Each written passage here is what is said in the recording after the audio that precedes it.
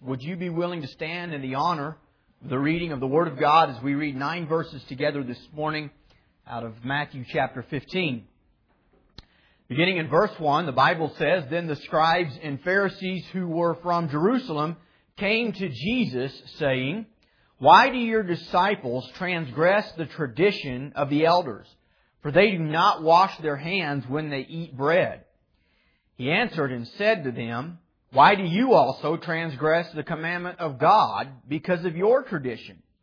For God commanded, saying, Honor your father and your mother, and he who curses father or mother, let him be put to death. But you say, whoever says to his father or mother, whatever profit you might have received from me is a gift to God, then he need not honor his father and mother. Thus you have made the commandment of God of no effect by your tradition.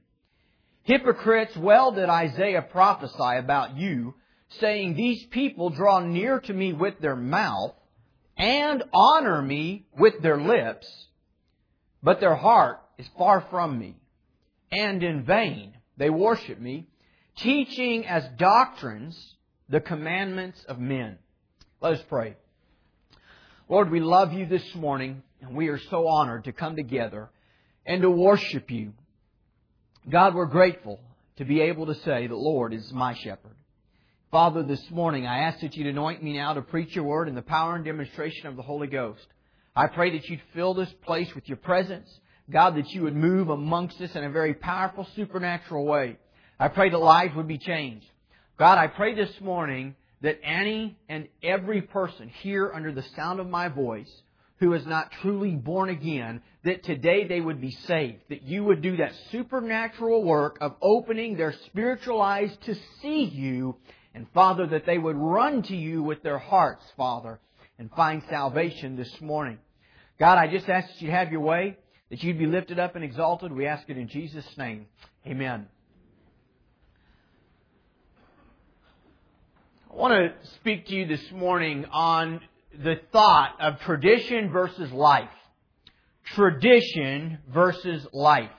Just a very quick background of the text that we read. There was a tradition of the Jews that they had to wash a certain way before they ate. And really the reason that the tradition came up was because when they would go to the market and purchase some of their food, the word bread here often refers to more than bread. When we think about a loaf of bread, bread and meat, those two words encompassed all types of food. And so it says they do not wash before eating bread. The idea was that when they had to go to town to buy bread, that they would have to come in contact with Samaritans and Gentiles. And that just being in the market and that just purchasing items from people who were pagans, who were Samaritans, which the Jews viewed as a half-breed of Jews, that it caused them to be unclean. And so they had to wash ceremonially to become clean before eating. And they noticed Jesus' disciples didn't do this. And obviously, Jesus didn't either. And so they eventually approach him and they say, "Hey, how come your disciples aren't keeping the traditions of the elders?" Now, they considered tradition a very important thing. Yet, a tradition is something that is handed down orally. It is not necessarily written. It is not a commandment of God. It is something that is handed down from generation to generation. And they took their traditions very seriously. Jesus says to them, "Listen, you break the commandments of God to keep your traditions." And when Jesus is talking here about you not honoring your father and mother, you have to understand that what these, especially the Pharisees that Jesus was addressing, what these Pharisees were doing was rather than taking the money they had to help support their mother and father in their elderly years, they were taking that money that should have been used to help support their mother and father, and they were giving it to the church. Thing is, they were the leaders of the church. So really it was just like funneling it right back to themselves. And then they were telling their mother and father, "Well, we can't really take care of you because we've given everything we have to the church. We're so spiritual. Jesus says, you break the commandment of God to honor yourself, and yet you want to come to me and talk about my disciples not keeping your traditions. This morning I want to talk about traditions and just say that it's possible that traditions can become a dangerous thing.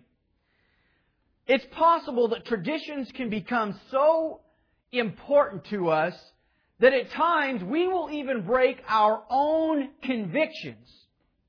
At times, we will even stifle our own beliefs to keep the traditions of someone else.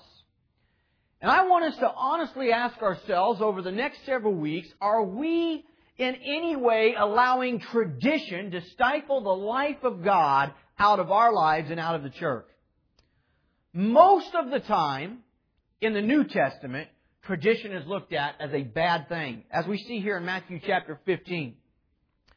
Look what Peter says about it in 1 Peter chapter 1 and verse 18.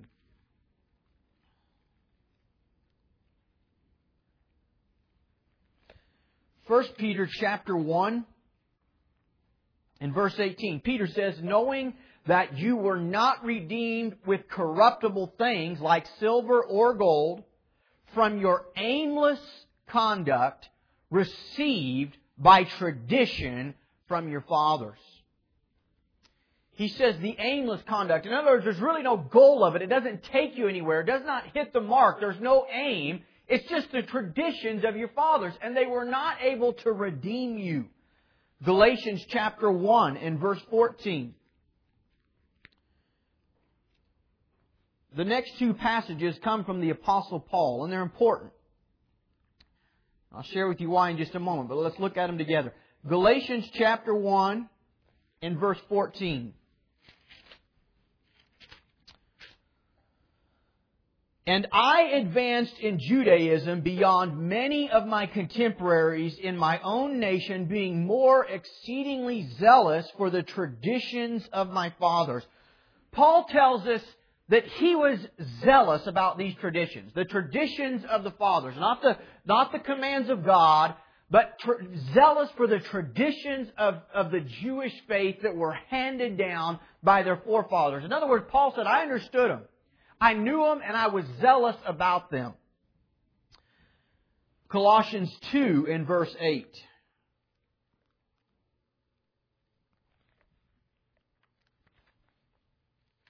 Are you faster than me? Beware lest anyone cheat you through philosophy and empty deceit, according to the tradition of men, according to the basic principles of the world, and not according to Christ. Paul says, beware lest anybody deceive you through tradition and not the principles of Christ. Tradition is something we have to be willing to look at. And I'm going to tell you, as your pastor, I've personally grappled with what are the traditions that we have that might stifle the work of God. Now, tradition is not always bad. It's not always negative. But it can become something that we become so attached to that when something doesn't happen traditionally the way it's supposed to happen, somehow something inside of us takes over and we begin to want to hold on to our traditions. I asked the question to anybody that's been here for 6 months, what do you expect on a Sunday morning service? If you were to write down, what do you expect? It would go like this.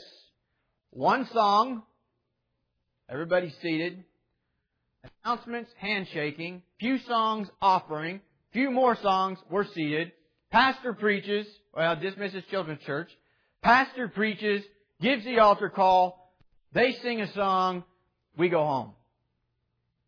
Now, I'm not saying that's bad. There's nothing instinctively wrong about that lineup. The problem is when we begin to think church is about a service, an order of service. And we can become so attached to an order of service that we begin to push God right out the doors. Now, I want to say that traditions are not always bad. Let's look at 2 Thessalonians 2:15. I'm going to show you two places. really two places where we see tradition is not a bad thing. But the first of the two both come from 2 Thessalonians. Paul's writing to the same church. Let's look at 2 Thessalonians 2:15. Therefore, brethren, stand fast and hold the traditions which you were taught, whether by word or our epistle. Now, I want to explain something about the writings of Paul. Remember, traditions are something that are handed down by word.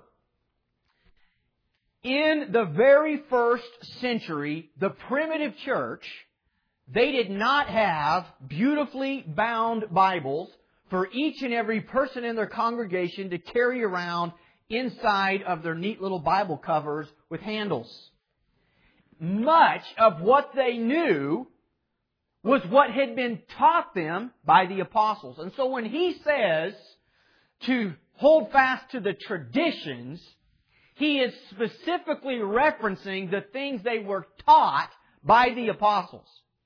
It does not necessarily mean the order of service when he says hold fast to the traditions. But we see here him telling the Thessalonians, and then just a few short paragraphs later in chapter 3 and verse 6, but we command you, brethren, in the name of our Lord Jesus Christ, that you withdraw from every brother who walks disorderly and not according to the tradition which he received from us. I want you to see something here, and this is very important when you understand the New Testament idea of keeping traditions. The tradition, while he doesn't name it for us, the tradition that they were breaking, he defines with the words, walking in disorderly conduct.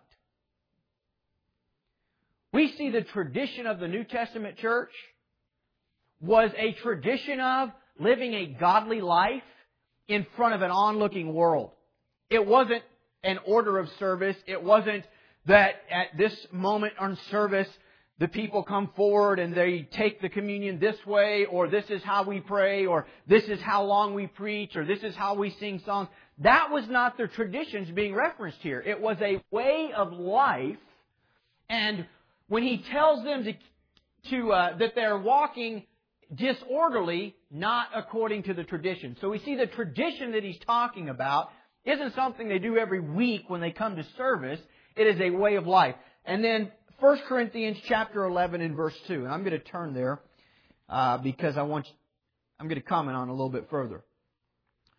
1 Corinthians chapter 11 and verse 2. First of all, verse 2. Now I praise you, brethren, that you remember me in all things and keep the traditions just as I delivered them to you. What I want you to know about tradition, to anybody that does try to tell you the New Testament's all about traditions. I've had people try to tell me we need to be Catholic, we need to be Greek Orthodox, we need to be this, we need to be that, because the Bible talks about traditions. First of all, only 2 times in the entire Bible, twice, New Testament, does it speak about tradition in a positive light. And I just read to you both of them. Paul writing to the Thessalonian church, and here Paul writing to the church at Corinth. And he praises them because they kept the traditions just as I delivered them to you. But look what the tradition is. Let's read further. But I want you to know that the head of every man is Christ, and the head of every woman is man, and the head of Christ is God. Every man praying or prophesying, having his head covered, dishonors his head. But every woman who prays or prophesies with her head uncovered dishonors her head. For that is one and the same as if her head were shaved. For a woman is not covered, if a woman is not covered, let her also be shorn. But if it is shameful for a woman to be shorn or shaved, let her be covered. Okay. So he comes up with that after saying, keep your traditions. What Paul's talking about there is in the church, and we're going to look at this together in 1 Corinthians chapter 14. In the church, there was men and women prophesying. There was stuff going on in the church. It didn't look a lot like our church does today, where you got one speaker and 150 people listening. And Paul said, here's how this needs to work. And I'm not going into... this morning I have no plan on giving a defense on what this looks like. But I just want you to understand that what Paul was addressing here was the freedom of church. And he's basically saying, look, when you all have church and you get together and you've got men prophesying and women prophesying and you've got the life of God flowing through the church, there needs to be some order. And the order needs to resemble God's design for the family. God is the one that's ultimately in charge. Men need to be men. They need to be head of their household, and that needs to be reflected in the church. And women need to be women. They need to be submissive to their husbands, and they need to be willing to come into that authority of the home. And if we don't have that in the church, it's chaos. That's the tradition that he's talking about here. Now, what I want us to see, it's not how often you take communion. It's not the tradition of what the person speaking does or does not wear. It's not the tradition of what songs did they sing, what songs did they not sing. It's about order in the church. Now, I want you to look at something in 1 Corinthians chapter 14. I forgot to give this to you, Meg. It's 1 Corinthians chapter 14. I forgot to give it to you because I forgot to give it to me. It's not in my notes either. Let's start in verse 29. No, sorry, verse 23 through 29. Therefore, if the whole church comes together in one place, and all speak with tongues, and there come in those who are uninformed or unbelievers, will they not say that you're out of your mind? But if all prophesy, and an unbeliever or an uninformed person comes in, he is convinced by all, he is convicted by all. And thus the secrets of his heart are revealed. And so falling down on his face, he will worship God and report that God is truly among you. How is it then, brethren, when you come together, each of you has a psalm, has a teaching, has a tongue, has a revelation, has an interpretation. Let all things be done for edification. If anyone speaks in a tongue, let there be 2 or at the most 3, each in turn, and let one interpret. But if there is no interpreter, let him keep silent in the church, and let him speak to himself and to God. Let 2 or 3 prophets speak, and let the others judge. Actually, I want to read through a few more verses. But if anything is revealed to another who sits by, let the first keep silent. For, listen to this, you can all prophesy, one by one, that all may learn and all may be encouraged. And the spirits of the prophets are subject to the prophets. All right. Just so nobody leaves here mad this morning, I'm not planning on speaking on tongues, but planning on preaching on speaking on tongues, but I do want to address it. What I want you to see is that speaking in tongues happened in the context of the first century church, but Paul clearly says it shouldn't happen with everybody doing it at the same time. That would be chaos. People would think you were nuts. They would think you were crazy. That's what Paul says. I have a lot of really good, strong Christian Pentecostal friends. And I'm not slamming the Pentecostal denomination this morning. I will say on the authority of the Word of God that having multitudes of people speaking in tongues at the same time is clearly taught against right here in 1 Corinthians chapter 14. However, it's not taught against, period, in that it's wrong. Here's what I want you to see, though, about the text. It's not about speaking in tongues. Here's what I want you to see. This church was a lively church. That's what I want you to see. Everybody had something to say. So what it said, that all may prophesy. It was not the traditional, lifeless, totally structured service that the American church has come to know. It wasn't. It was lively. It was so lively, most of you would be terrified of it. You'd find a way to say that it was devilish and that it was chaos, and you'd go find somewhere else where it was so traditional and so structured that you felt safe knowing nothing strange is ever going to happen here. I don't want that to become us. That's what I fear. These people, many were prophesying. Many were speaking.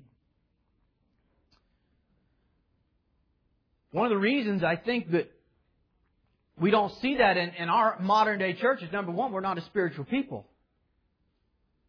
I'm not opposed to open up the floor and letting somebody else share what God's put on their heart. My problem is people who spend less than 5 minutes a day reading and people who spend less than 5 minutes a day praying, thinking that somehow God's speaking to them to get up and share something with the church. You need to be in the Word. You need to be spending time with God. Trust me, if you're hearing from God, if you are, God will be convicting you to be in His Word if you're not. And so, we kind of live in such a shallow Christianity where only 2 or 3 people in the church are dedicated to studying the Word of God in it, 5 days out of a week at a minimum, spending 15 to 20 minutes studying the Word, 15 to 20 minutes at a minimum in prayer. If you were to take a survey of the percentage of people who fall into that category, it's probably about 2 to 3%. And so it would make sense those are the only people that God probably has up to say anything. But I want to tell you that wasn't what church looked like. Church was a lively place. It was full of life. This morning I want to look at that. What is life? You know, why do we as men cling on to traditions? Why do we look for traditions? Why do we build traditions? I think we like safety. We hate the unknown. That's why we honestly resist walking by faith. But the Bible says that we walk by faith, not by sight. We want to know what's going to happen, what it's going to look like. You know what we've done in a modern day culture? We've decided that solid move of God, what it looks like is a preacher who preaches really loud, and I can, some of you know that.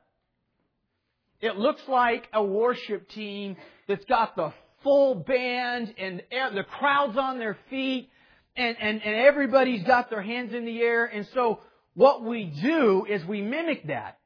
And we just try to make it better and better and better.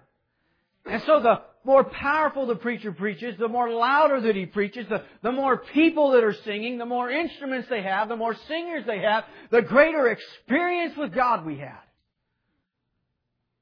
And those things become idols. And those things they can move us emotionally. And listen, but there's a difference between being moved emotionally and God falling on a place and changing life forever. There is a difference. And to the unspiritual man or woman, they often don't discern the difference between the two. I want us as a church to honestly ask ourselves,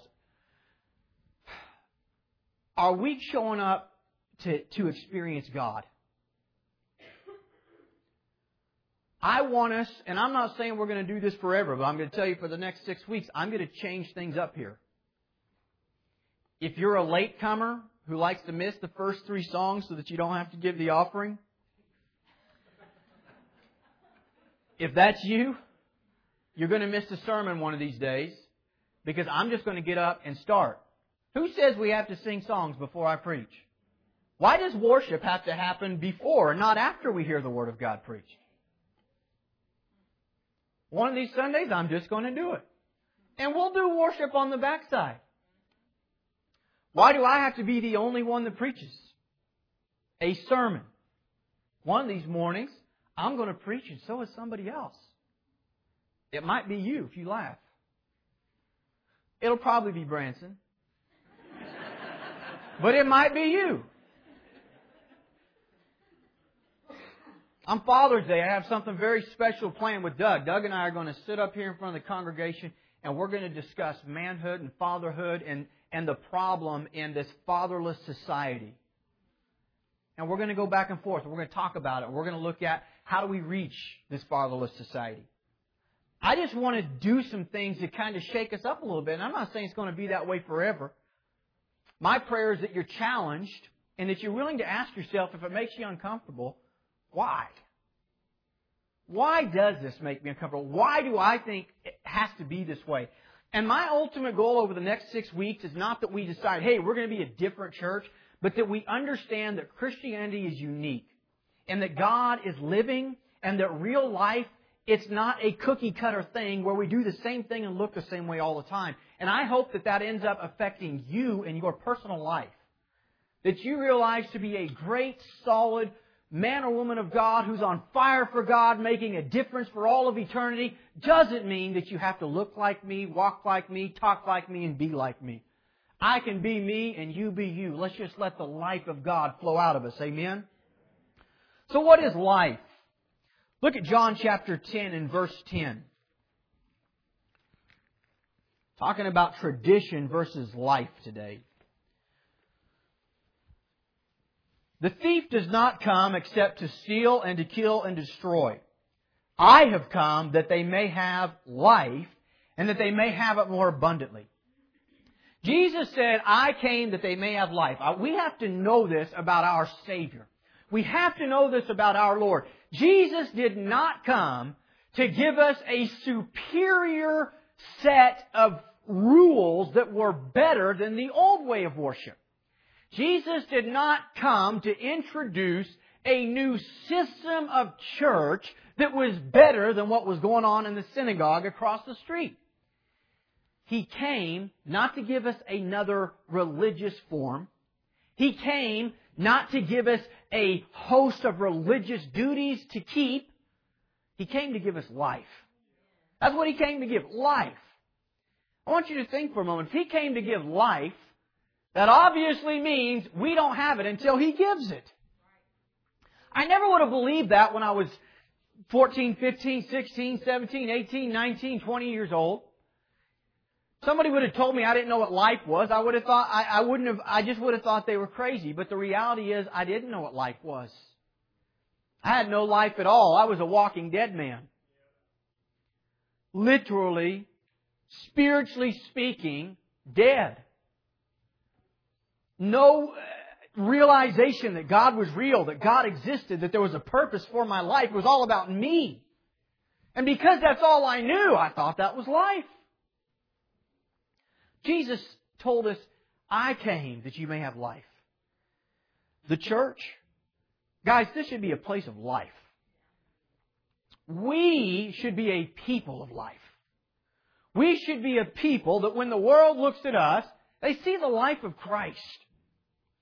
And I think we do a decent job. Trust me when I tell you this morning, this is not a chastening of Crossway Church. It's not. I think we do a pretty good job here being a people of life. I think when someone is truly spiritually thirsty and hungry for something real, that they can come, and if they're looking for it, they'll find it. Granted, we are a church, which means we are a people. And because we are a people, it means we're fallen. And because we're fallen, it means we do bad things sometimes. We're not a perfect church, and if you come with a negative attitude and a picking spirit, you'll find something wrong. It won't take long. You typically find what you're looking for. But generally speaking, I think we are a place of life. I think that people can see life in us, but I just want to say that is the goal. To be able to show the life of Christ to a lost and dying world. What is life? It's something, first of all, that we do not possess without Him. Whatever else you want to call it, I call it an existence. When I talk about life before Christ, that's kind of an oxymoron. There wasn't life before Christ. It was just an existence. It was just a selfish, all about me existence. When the world looks at the Christian man or woman, when the world looks at the Christian marriage, when the world looks at the Christian family, the world should see something that it doesn't see everywhere else. It should see life. Can I say that life is real? When I think about how do I put this into words, right? We are, as pastors and as people, we want to paint some grandiose picture that seems higher than anything that could ever be attained. And then we applaud that and say, well, that's Christ, that's life. But no, life is real. Sometimes life is hard. Having the life of Christ does not mean we don't go through difficulty and suffering. It doesn't mean that we never have questions that we just don't know where the answers are. It doesn't mean that we don't get pink slips like everybody else. It doesn't mean that all is well. It doesn't mean that mothers and fathers never bury their children. It doesn't mean that nobody gets sick. It doesn't mean that people don't die. That's not what life means. It means that somehow in the midst of this fallen world, when everything's going wrong, The life of God in me, which is steady and steadfast, is helping me rise above it. And I've got life. I've got peace. I've got joy in the midst of the storm. And the world should be able to look at us and see that. What is life? It is the ability to live selflessly. It's the ability to truly forgive freely. Life is the ability to love our enemies. Life is the desire to do good to all people.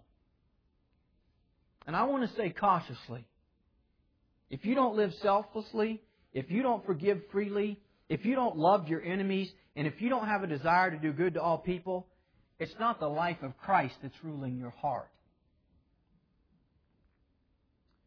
Because those things are the life of Christ.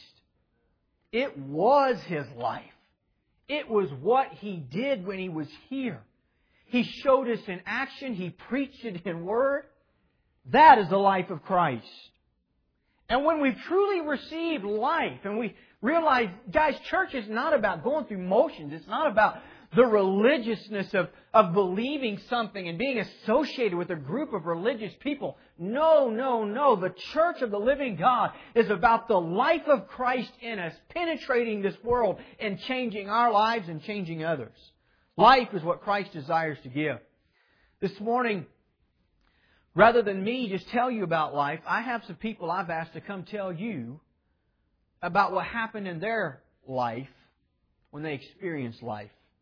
And so I'm going to ask Bob Hilliard, wherever you're at, if you make your way up this morning, Bob's going to tell you about the life of Christ this morning in his life. We'll go with the white mic.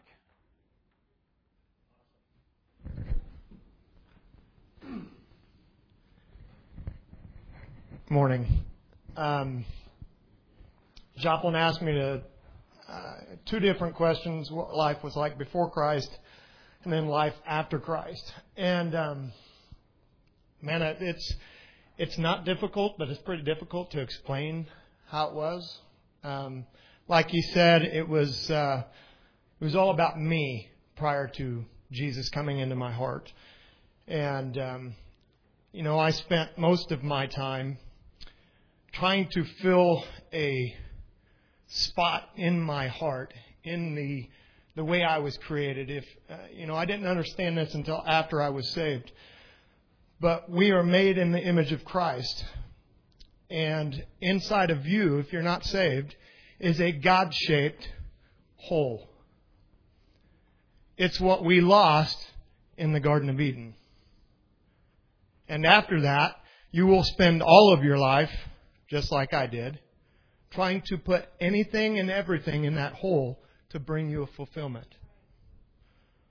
Everything. Drugs, alcohol, football, sex, whatever it may be.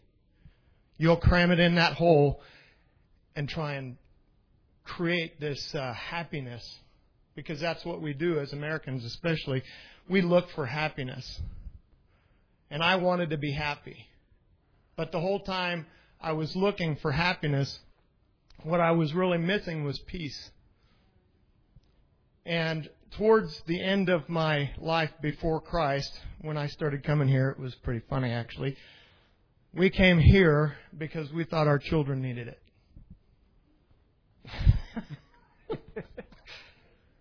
Yeah, I know. We said we want our children to be raised in a Christian environment. I was raised in a Christian environment that was steeped in tradition. The Lutheran Church is not that far off the Catholic Church. We stand, we sit, we kneel, we stand, we do the Kyrie, all that kind of junk. I knew who Christ was. I knew what He did. But I didn't want a part of it because I wanted to fulfill what was in here instead of what He wanted to give me. So after Christ, the biggest thing that I can tell you was peace. I had an experience with Jesus shortly after I was saved in between Hays, Kansas and Salina. I won't go into a lot of detail, but He asked me to fast for 3 days from eating meat. Never fasted in my entire life. Never. And I didn't tell him what I was really wanting. He asked me what I needed. And my response was typically a prideful answer. It was, well, you're God, you should know. I'm saved. But in the fast, He gave me what I needed. That was the first time that really, that was the second time I really understood that He was real. It wasn't just a fictitious thing that took place. Right. Amen. But 3 to 5 minutes, life after Christ it's not about me anymore. It's about everybody else. It's about Him using me to spread His gospel and me submitting to that. And what's crazy about that is I'm okay with that. I can guarantee you I've been asked to be a preacher, not by Him, by God. And I would have never done that. I would be terrified to stand in front of people and say anything. Just standing on the stage would make me tremble. But when I preach, when I speak about God's Word, oh no, it's incredible. But it's peace, it's joy. It fills my heart. For my wife, those things they correct not because I did it, but because He corrected the inside. Amen. He brought something to life. Amen. So. Thank you, Bob. Amen. Meg, come on up.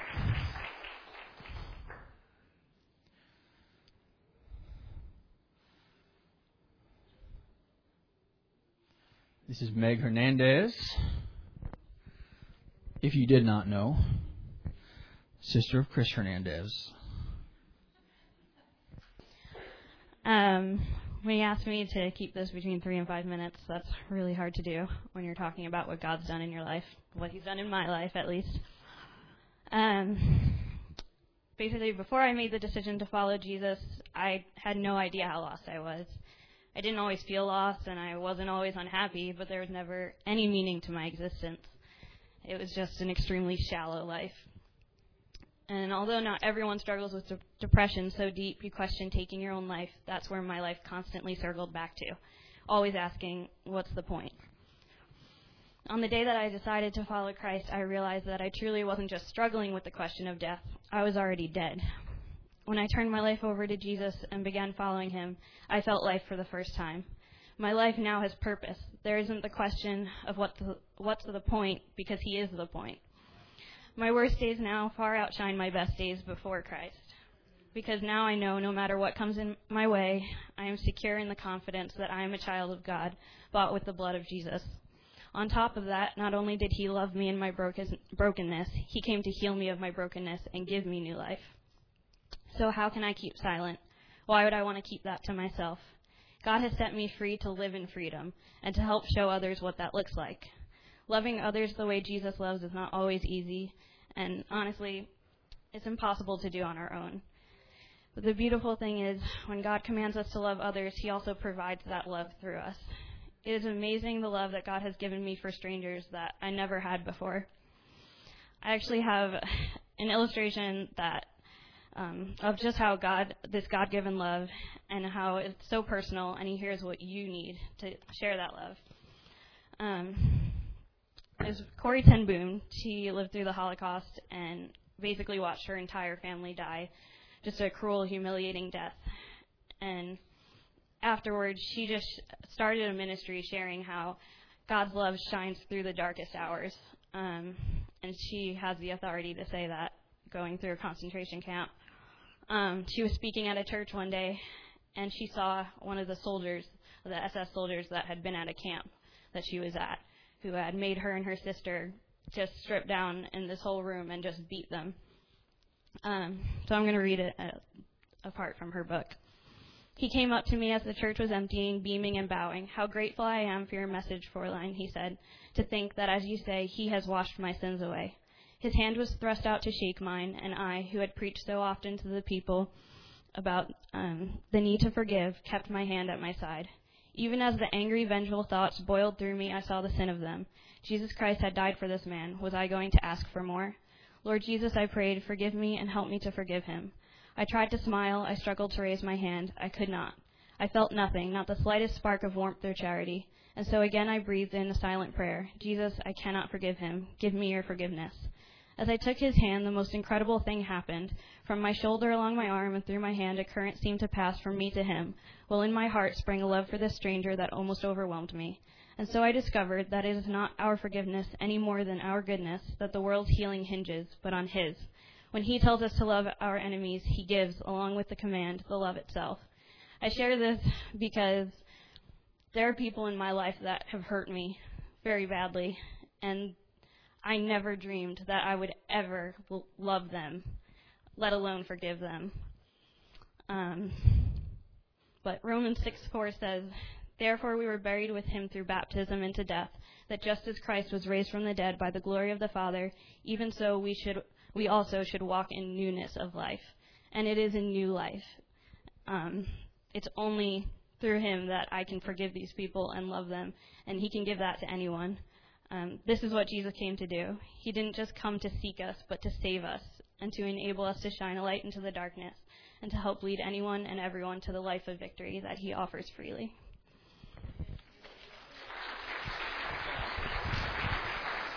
Amen. Jesse Smith.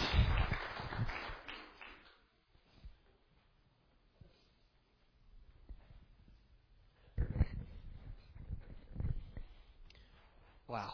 When Joplin called me to do this, the first thing I want to say was no. But knowing what Christ has done for me, I can't say no. He didn't say no. I'm not going to say no. Before I accepted Christ, I lived a life that was for me, myself. I had a girlfriend and kids during part of them years, and yeah, they had what they needed, and I took care of them, but when it came to their happiness, mine was first. Even when it came to people that hurt me or did me wrong, it was all about revenge and getting back at them. My life was full of sin. I was headed down a dead-end road quickly, and I didn't even know it. I had a friend I worked with, came to this church, Dwayne Houston, kept inviting me to church. I'm like, yeah, I'll go sometime. Well, eventually I made that step, and I came. Heard a message that really touched my heart. And I'm real nervous. I'm sorry. I skipped something in that first part. But my life was to a point where it was just totally empty. And I was using things of this world to fill that. It's like Bob said. And every time, same result. Emptiness. No satisfaction whatsoever. But like I said, get back to coming to this church. I took that step and asked Christ into my life, and everything changed. The way I love my wife, the way I love my kids, the way I love my enemy, like Meg said, and knowing that I come last, and Christ is first. He died for me, died for all of us, and I'm proud to be up here to say that. You know, I thank him for that. So, thank you.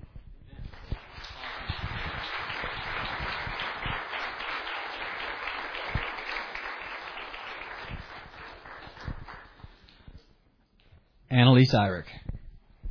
Us women are organized. We have our notes.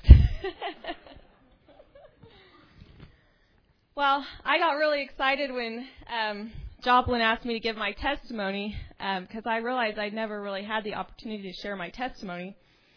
And then I got really bummed because he said 3 to 5 minutes. And like Meg said, that's not long enough. But I'm going to try to give you the condensed version. I was raised in church, and I was a really, really good child. I did good at school, and I really was pretty good for my mom at home. I was invited to go to church camp with the Pleasant View Baptist youth group, I think the summer before my freshman year. And that was the first time that I can ever really remember being taught that I, a morally good Methodist, was a sinner in need of a Savior, and that I needed to accept him in order to go to heaven. I don't know if they didn't teach me that growing up Methodist or that I just didn't listen, but that was the first time I had a real experience with God. So I entered high school and did my best to be holy and live by holiness. which was proved harder by giving my heart away too soon. I got into a really serious relationship. But other than that, I really just wasn't tempted by the things of this world, the partying and things like that all my friends did till college. Went off to college and left what little of God I had back home. So I thought he was with me all along. I can see that now. But by today's standards, I would have considered myself a Christian still even then. And by society standards, I was just your ordinary sorority girl that was off sowing her wild oats. Looking back now, though, I can see that my life was pretty out of control. And I'm so thankful that I just survived myself, but God. I was married just a year and a half later, and after just another 2 years of marriage, we welcomed triplet boys into our home. It was finally time for us to settle down and grow up, sort of. I, being raised in church, and my husband was raised in church, decided when they were about 2 years old that we needed to raise our children in church also. Branson Sears came to our home around that time, funny God's timing, came to our home and just gave us this awesome testimony. And Branson was, we used to party with Branson and hang out with him. And actually, it's so funny because when we moved back from the Navy, I told my husband, I don't want Branson Sears in our home. He scares me. Not Branson scares me, but people that know Branson, and I don't want to be associated with Branson. We have babies in our home, and I'm sorry, I love Branson, but he's not welcome in our home right now. And then he comes over and gives us this testimony. It was so cool to see, the change in his life. And so I thought, okay, we'll start with his church. Needless to say, we started with this church, and we stopped looking after just our first visit. But this testimony is not about how I found Crossway Church. It's about how I found Jesus. We attended this church for at least a year before I surrendered my life to Christ. I was still walking in that gray area on the fence, and that's a terrible place to be. I didn't feel like I belonged in the bars that we would still visit occasionally if we had the chance. But I just never really had that huge, that was God moment. And honestly, I was afraid and ashamed to even admit this, but I questioned if God even existed. I was fearful, though, of finding out too late what the correct answer would be. And so I decided to err on the side of caution. Eventually, I did a little bit of my own research to satisfy my inquisitive mind and decided that this was a safe place to be. Then one night during revival, I had what I came home and explained to my husband, a feeling that I had been zapped by the Holy Spirit. God sent his presence over me to help me decide which it was going to be once and for all, him or the world. I decided I had had enough of living on the fence. It was time for me to finally surrender everything to God. And while I have stumbled over the past few years, I can honestly say that that's the only decision I have ever made that I have not once questioned. I have slowly lost some friends since that time. We're still friendly, but we've lost that deep friendship that we used to have. They don't understand my legalistic ways, and I desire more godly friendships now. But let me tell you what I've gained. I've gained a better marriage, one where I look for God to change me instead of my husband. I've gained a new love for my children. It brings me to tears to think about what an angry, stressed out, perfectionist mother I was the first few years of their life. And I wish more than anything I could go back and do it all over again, this time with Jesus. I laugh sometimes when my kids tell me I'm being a mean mom now, and of course, I still lose my temper and do things I regret. But when they tell me I'm being a mean mom, I just say, honey, you should have known me before Jesus, okay? They don't really remember it, but I sure do. And I gained a new purpose, one where I wish for my life to glorify God and not myself. Honestly, sometimes it's overwhelming to me, and I would be lying to you if I left this part out. Sometimes I feel like it's just overwhelming. God just keeps bringing up these little sins, things that I would have never thought were sin before Christ. And I just feel like I'm getting nitpicked, and he just wants every single little part of me. But I remember that's just the devil trying me to give up and be overwhelmed, and that God is patient with me. And that I don't need to change myself. I just need to seek more of God and let God change me. So if anyone out there is like me, grew up in church, had some wild oats to sow, and maybe just thought you'd grow up out of it, and maybe you did, but you still don't understand why you don't have a life that reflects Christ, I want to leave you with this. The turning point for me was, after a touch from the Holy Spirit, of course, was that I couldn't please both God and man. I could not be shy about my faith. like this society wants us to be. I couldn't live for myself and be satisfied in him. I challenge you to find anything in this book that tells you otherwise. No, that book challenges us to live a deliberate life for Christ, to be set apart from this world. It challenges you to be a disciple of Christ, constantly being taught and constantly teaching. It challenges you to walk with God, not just daily, but minutely. And I'm sorry to disappoint some of you, but it really just takes being weird for Jesus. I know that that's uncomfortable, and we don't like to do that. But if the world doesn't think that you're weird or fanatical in your faith, then you're probably missing a huge part of this Christianity thing. There was so much more to God than just going to church on a Sunday and being a morally good person. There is Jesus.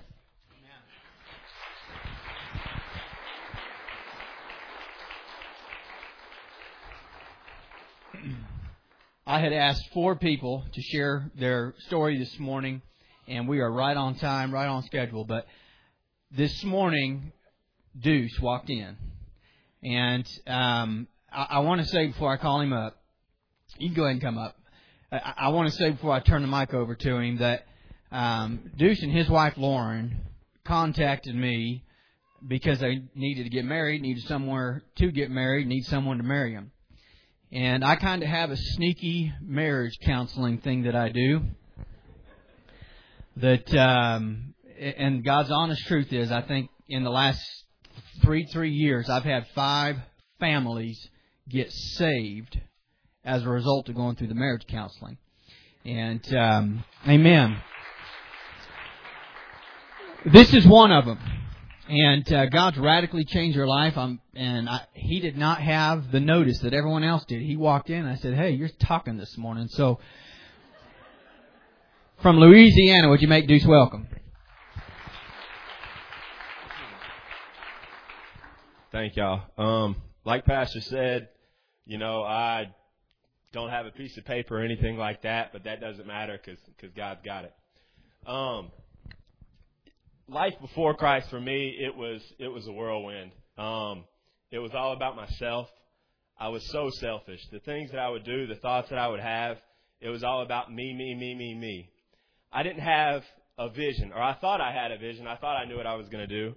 I thought I'd be making $1 million a year or so playing on the PGA Tour. That was my plan. I had it.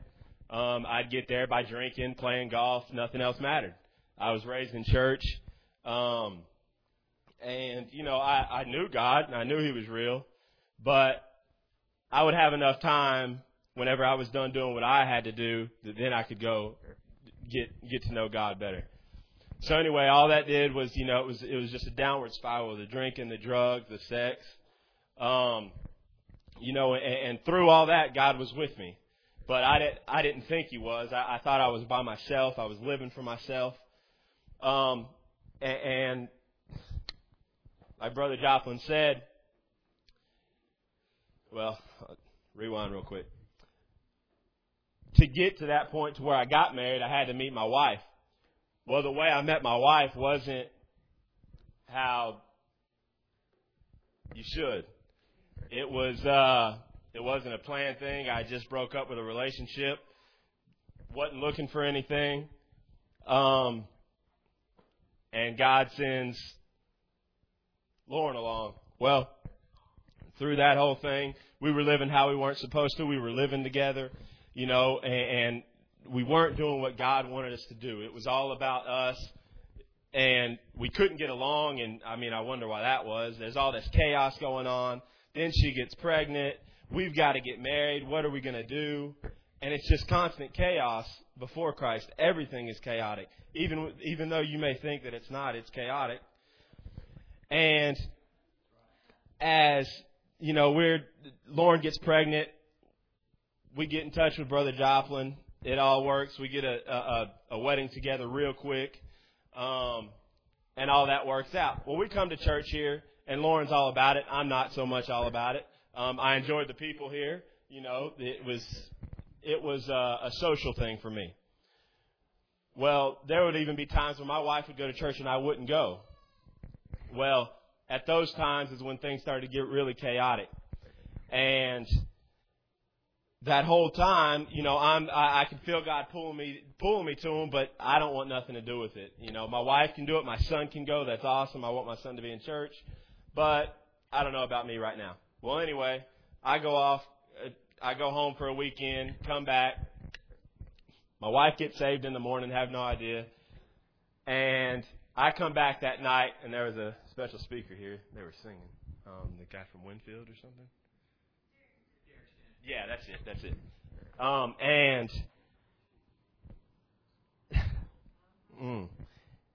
And I come back that night after partying all weekend.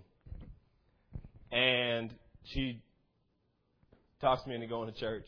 And I go and I come in, I do my thing, I sit and I socialize. Well, my aha moment happened that night. That was the night that I got saved. Hungover. So if you think God can't do it whenever He wants, that's when He shows off. And I was hungover. Now I say all that to say this. Life's awesome now. It's so different now. Y'all, 3 years ago, I was probably one of the worst persons you would have met. I didn't care. I loved my wife. I thought I did. But I really wasn't worried about how she felt. I was going to raise my son how I thought he needed to be raised. But there wasn't any love in my home. There is so much love and so much life in my home because of God's Word, and it is living. You can read one verse 100 times and get 100 different meanings from it that God sent you. Y'all, just the life that is in God is awesome. He has brought my life so far in 3 years. Was it 3 weeks ago, 4 weeks ago? I preached my first sermon in our youth group at our church. 3 years ago I was doing drugs and drinking, y'all. So God's Word is alive, and just, it's not always easy. And there is still chaos. But God can bring you above that chaos and let you understand things. And God will give you a vision. He'll give you a vision to where you're going. He may not reveal it all to you at once, but He's going to give you what you can handle right now. And He's going to show you where He wants you to go. And just stay on that path and don't get off of it, because God's Word is living and He's right beside you all the time.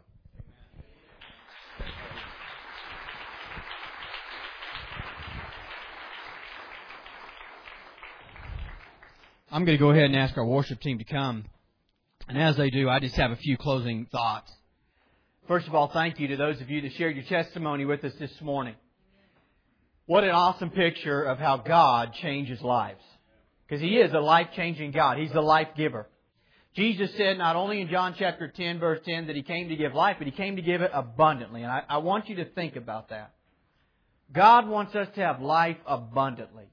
The Christian life, when it's lived in the power of Christ, and when we truly live it out and walk it out the way He wants it to be done, it's an abundant life, my friends. It's not a drudgeful life. It is an abundant life, full of life. My prayer is that we as a church be a people of that type of life. My prayer is that that life penetrates everything that we do. Our youth group, our children's ministries, our outreaches, the services that we have every week, the way that we worship God, that we understand what God's called us to and what God's given us, and this relationship with Jesus and this thing we call Christianity. It's not about another formal religion and way of service. It's about the life of Christ in us. Amen. This morning, if you're here and you would say, "Preacher, I don't have that life." I want to talk to two people this morning. The one that would say, "I don't have that life." And I'm like a lot of those people that were testifying that before Christ, that's me. And yeah, I believe God's real, but I've never really repented and accepted the life of Christ and turned towards Him. And I'm done just existing. Today's the day of salvation. I want to encourage you, if that's you, I want to encourage you, when we give an altar call, to come forward, find a place to pray, tell God about your sins. He knows about them. Confess them to Him. He already knows. There's nothing you can hide from Him. Ask Him to forgive you. Ask Him to change your life and turn to Him. Make the decision to repent of your sins and follow Him.